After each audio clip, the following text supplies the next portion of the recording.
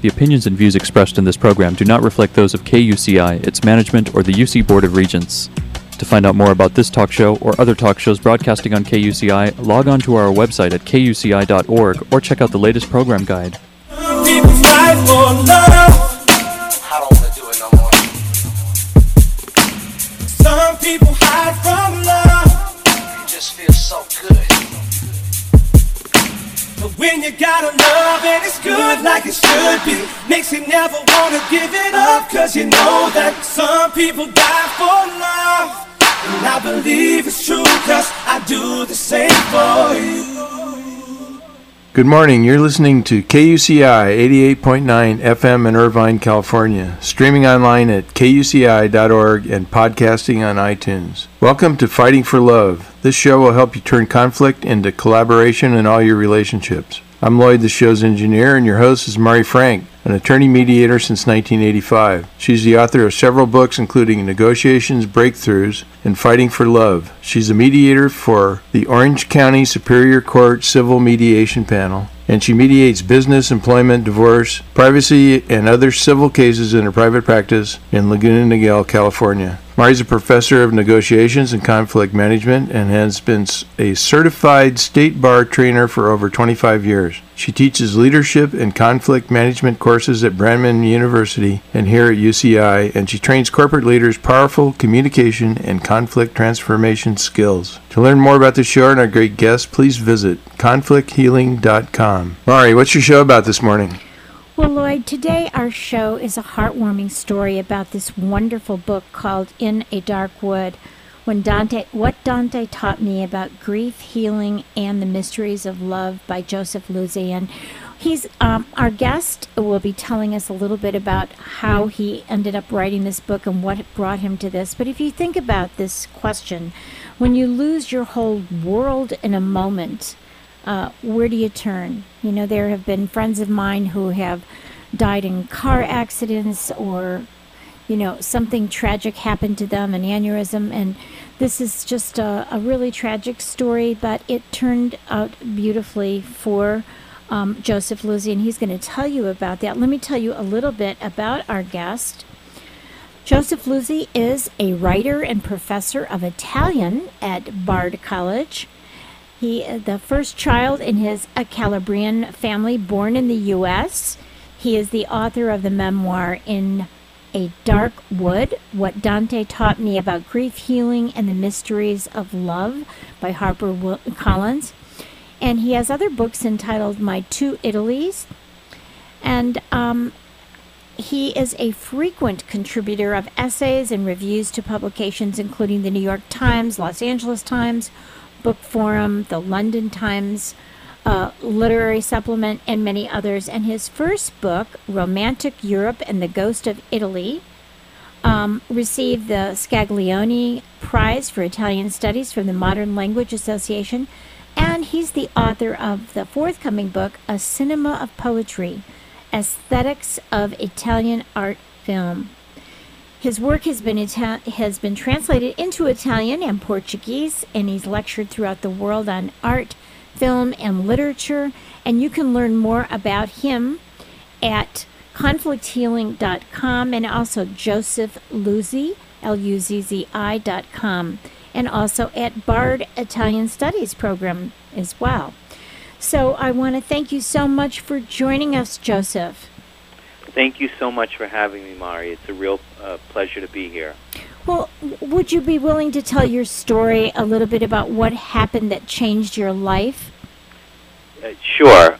You know, as you said in your very generous introduction, I'm a professor at Bard College in New York, and I've been teaching there for over 13 years now. And on November 29, 2007, I went to teach my classes just like any other day, and before one of my classes I was joking with my students, and I noticed a security guard had come to the door, and I was laughing to my students. I said, look, they're coming to arrest me, but he didn't have a smile on his face. He was very somber, and I thought, okay, what's going on here? And I edged out of the classroom door and saw that the associate dean and the vice president of the college, were tearing up the stairway. And I thought, something terrible has happened. So I went out and I heard a voice say, Joe, your wife's had a terrible accident. And in fact, that morning, my late wife, Catherine, who was 8.5 months pregnant, had a fatal car accident. And just before she died, our daughter Isabel was born, rescued by an emergency cesarean. And so in the same morning, I found myself a first-time father and a widower. And those are the tragic circumstances that the book narrates. Yes. And your whole life changed in an instant. So tell us about how you found solace with Dante's poem and how that became an important area for you to just find yourself again. Well, you know, Mari, we live in an information-saturated world, right, where there's the Internet, there's all form of media, and then there's when we have troubles, there's lots of self-help books. We have, there's the medical community provides help in the form of therapy and the medicine. What I discovered in my case was that we could also turn to great works of art. You know, Dante was a writer who was born over 700 years ago, and yet his story is still so relevant today because Dante writes at the beginning of the Divine Comedy, in the middle of our life's journey, I found myself in a dark wood. That image of our life's journey, as if to say we will all have that moment of crisis, right? That moment that, whether it's the death of someone we love or a personal, a professional, major professional setback, something that really turns our life upside down. We'll all get there. And, mine was an extremely dramatic one, I understand. But, Dante's poem resonated with me because I realized that he was writing about a kind of universal space of suffering. And I had been, working on Dante for a long time as a professor of literature and teacher, but I heard his voice so personally when this happened because Dante was exiled. He was one of the leading poets and politicians in the beautiful city of Florence in the 1200s, and then in 1302 his political party fell out of favor and he was actually exiled. The leaders of Florence said, if you come back to Florence, you'll be burnt alive. So he spent the last 20 years of his life wandering around Italy, never at home. And that image of Dante in exile started to resonate with me so powerfully because I felt that my wife's death had exiled me from my own life. Right. I was living a life, and suddenly I had this other life, and the one that I had and wanted had disappeared. So I heard Dante in a personal way that I'd never heard before. And I learned that the wonderful thing about great literature like Dante's is that it teaches us that what we're going through, no matter how isolating it may feel, people have been there before, and as Dante said in the beginning of Inferno, when he gets to hell, he sees an inscription over the gate of hell that says, all ye who enter here abandon hope. And that's really what hell is, when you give up all hope and give in to despair. And Dante didn't, and he was able to write this incredible poem in his exile. So that became an example to me of his courage and wisdom, and how, it's not what lands you in the dark wood that defines you, but what you do to make it out of the dark wood. And that was the lesson that I took from Dante's poem. Right. And so that happened in 2007. So how has your relationship with Dante changed over the years as you went through your crisis and you were literally exiled? I'm sure you felt like no one could understand how you felt. You probably felt like you were in the fifth dimension. But now that you have gone through this process, and I'm sure you will never forget the grieving, but how has your relationship evolved with Dante over the years since this happened?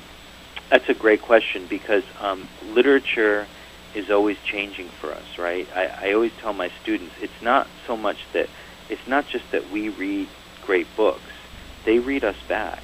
They don't change, right? The book is the same each time you open it. Same words on the page, same everything. But your meaning of it changes because you look for different things in books over time. Right. The great British poet Percy Bysshe Shelley said that a poem is like a great fountain forever flowing with the waters of wisdom and delight, in that when one generation comes and interprets it, another one will come along and find different meanings. And that can happen in a single lifetime. You know, when I went through the death of my late wife, Dante's story of exile is what resonated so powerfully for me. What will the new meaning be?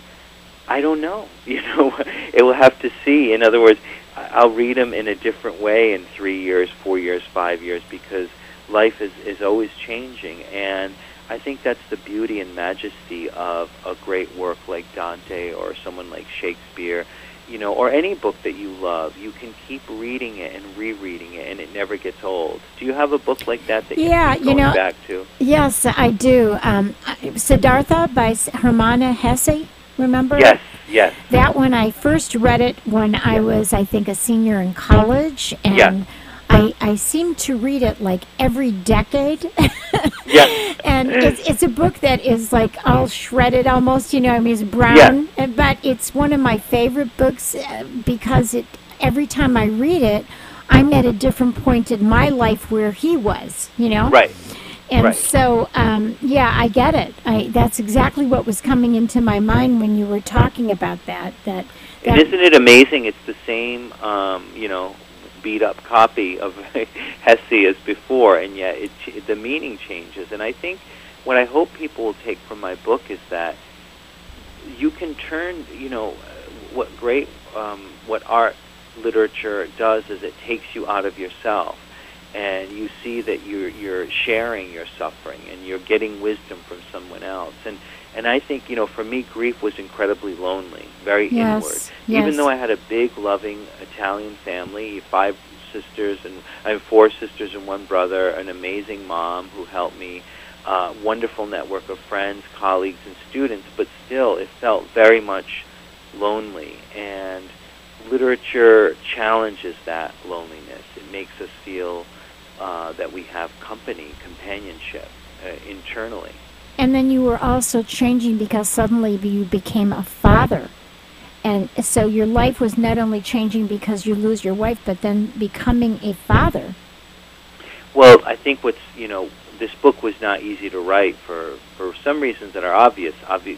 Of course, it's painful to go back and revisit such tragic events as my late wife's death, but also, it was difficult to revisit some of the failures that I had done in trying or not succeeding to rebuild my life after Catherine died. For example, I dreamed my whole life of being a father, and yet when it happened, I was so my mind was so clouded with grief. My faculties to take care of another person were so compromised that I needed my mom's help and my siblings' help. And, it took a long time to go from being Isabel's biological father to being her true dad, learning to place her needs at the center of my universe. Yeah, and that there's a grieving in that as well. Grieving is I came to see of death as a formidable adversary. It's not just a person that goes, it's all the memories that you share. For the longest time, it was very difficult to have living memories of Catherine because they were too painful. Yes. And so, you're in this sort of, I call it the fog of grief, and it was very hard for, things like fatherhood, things like, rebuilding a family, all those things that I needed to do were just such a struggle because I was, I think it's Freud who says that grief is like an illness, right? But it's an invisible illness. No one can see it. You're not limping. You're not, you don't show manifest symptoms of a disease. It's all inside you. Right. But it's very debilitating. Yes. It's a, like you said, it's a dark night of the soul, a total dark night. So what other aspects of your life have the works of Dante influenced? I would say that, one of the things that happened after Catherine died was I am a professor and a scholar, and I love that work. I love the teaching. I love the writing, everything associated with my life at the college. I had wanted to write for more general audiences for a long time. It had really been a lifelong dream. And, when I became an academic, I sort of put that on hold. I think after Catherine died, and I saw how fragile life was and how fleeting, I thought, okay, if you really want to do this, you have to do it before it's too late. Right. And so I think that, the combination of her death and Dante, his example, he was someone who was always changing the way he approached writing. He started out his life as a lyric poet in a very kind of traditional medieval style that idealized women but didn't really talk about them as individuals. Then he tried to find work as an intellectual in a court, so he wrote these very learned philosophical books. After exile, he got back to his first love, which was poetry. But it wasn't the poetry of his youth. It was a very different kind of poetry. Beatrice, the woman who's his muse, is not some idolized, anonymous figure in the Divine Comedy. She's a real, fully fleshed out, complicated, and intensely rich individual. So, I was inspired by Dante's ability to change the way he thought about writing with the different context of his life, as I also thought about, trying to make the transition to write more general stuff. Now, of course, Dante's this towering genius that someone like me would never dream of approaching, but I think his courage is something that we can all emulate, even if we'll never be Dante Alighieri, Like, it's just because someone's example of greatness is unattainable, it doesn't mean that the lessons that they provide for life can't be ones that are worth following. Right. Well, we're all one, right? So he is with you. As you read that, you're one with him in many, many ways. So that you do have that, and it's good that you're able to write something that you've always wanted to write. As I get older, I also recognize the fleeting nature of life, and if we don't do it now, when are we going to do it? Right? We don't know. That's true. And also, I think after Catherine died, I talk about it in the book. I always, we always, in our own way, try to live as best as we can.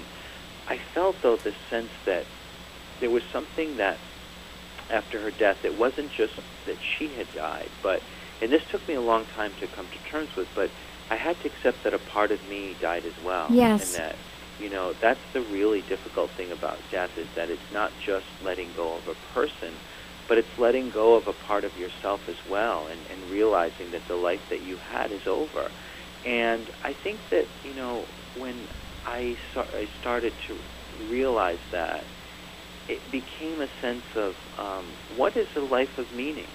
What would be meaningful? To just kind of keep on going as before, or to try and do new things and have what Dante called a vita nuova, a new life to build as something that can grow out of death.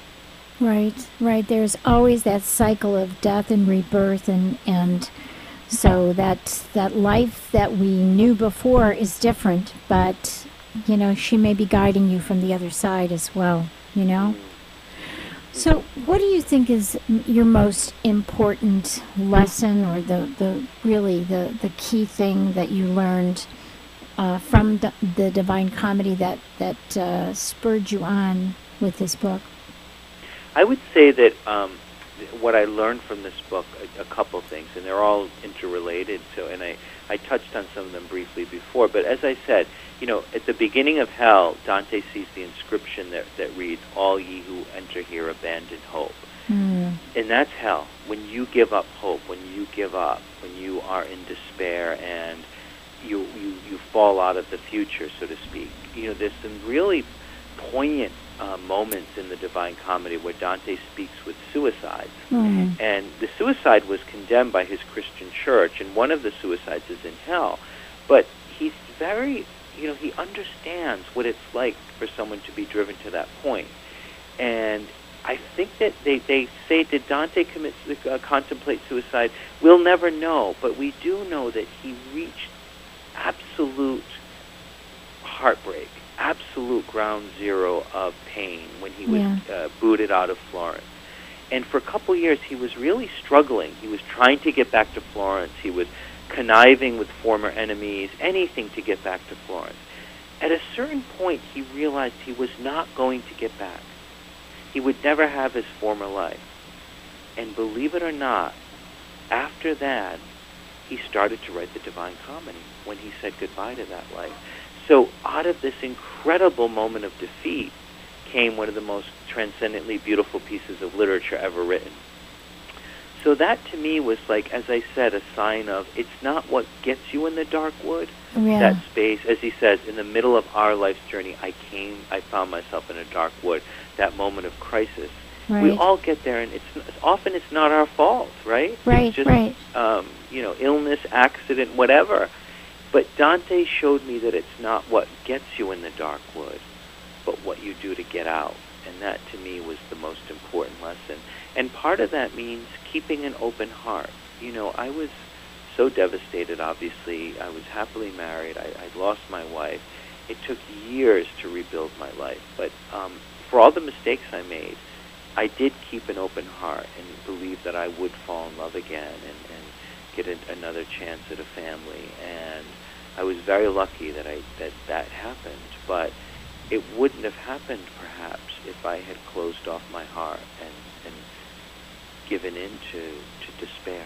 Right. When you get to that point where you really let go and you realize that you can't bring that back, the old life is not going to be there, when you really have that awareness, that awakening, that acceptance, right? You have to really accept. Exactly it. And, And it means accepting, as we said, not just the death of another person, but a death of a part of you. Right. And then when you close that door to the old life, then you can open the door to the new life that you have.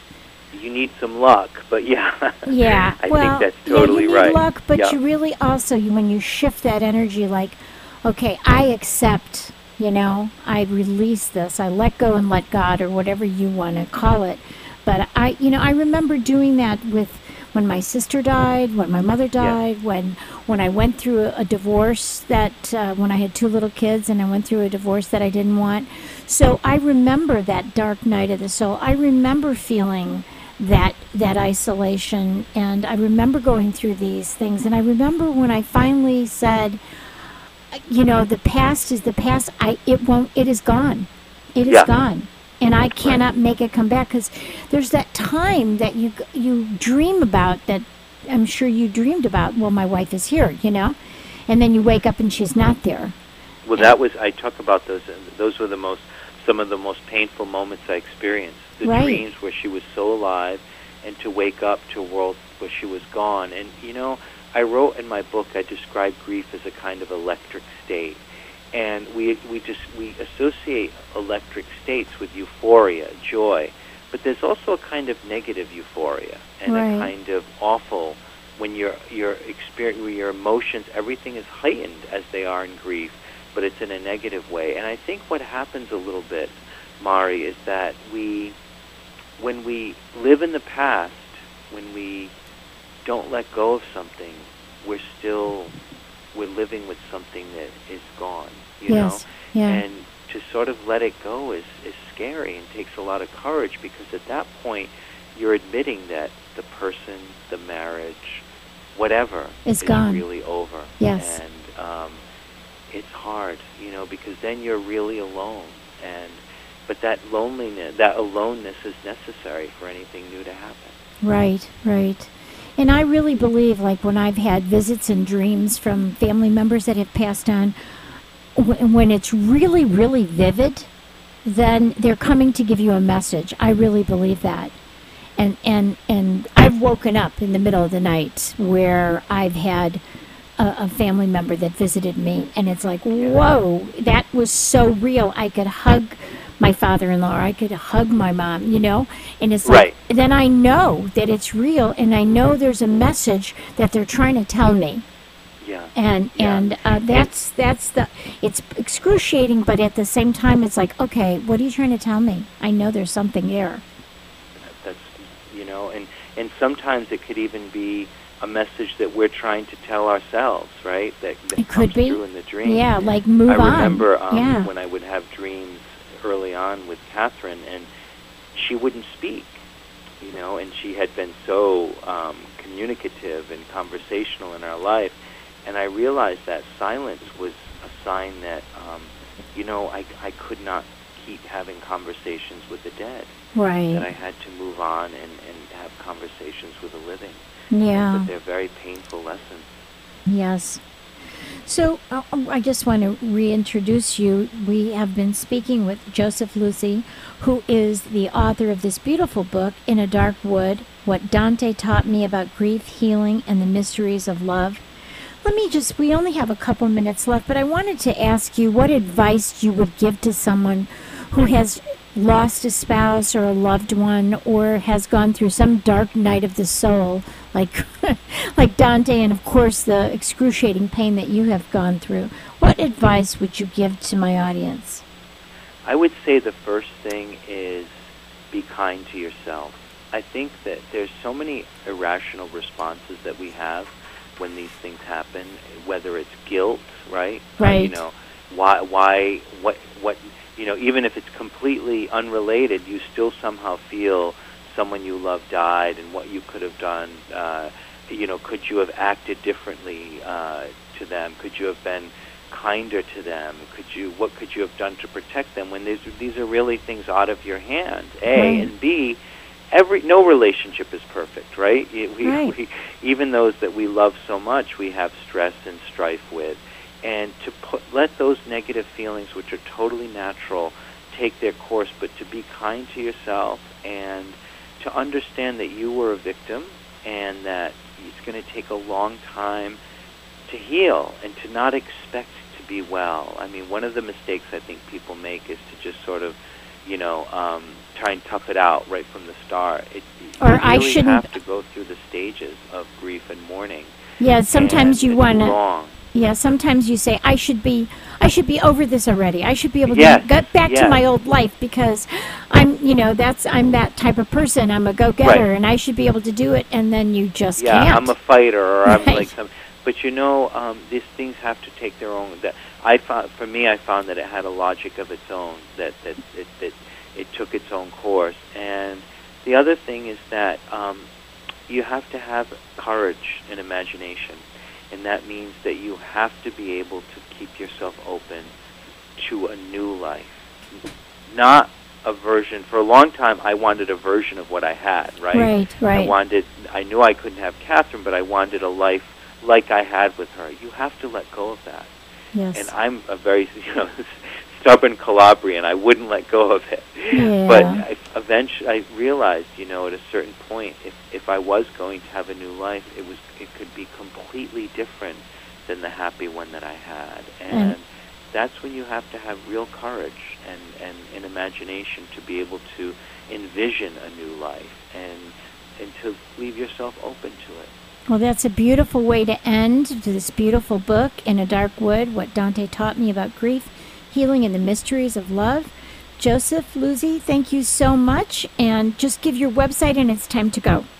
Thank you, Mari. My website is www.josephLuzzi.com, and I'd love to hear from your audience, and thank you so much. I really enjoyed our conversation. Okay, thank you too, and God bless. Thank you. You've been listening to KUCI 88.9 FM in Irvine and KUCI.org on the net. I'm Mari Frank. Join us every Monday morning at 8:30 a.m. right here on Fighting for Love, and visit our website at conflicthealing.com. Thanks. That some people die for love, and I believe it's true, 'cause I do the same for you. The opinions and views views expressed in this program do not reflect those of KUCI, its management, or the UC Board of Regents.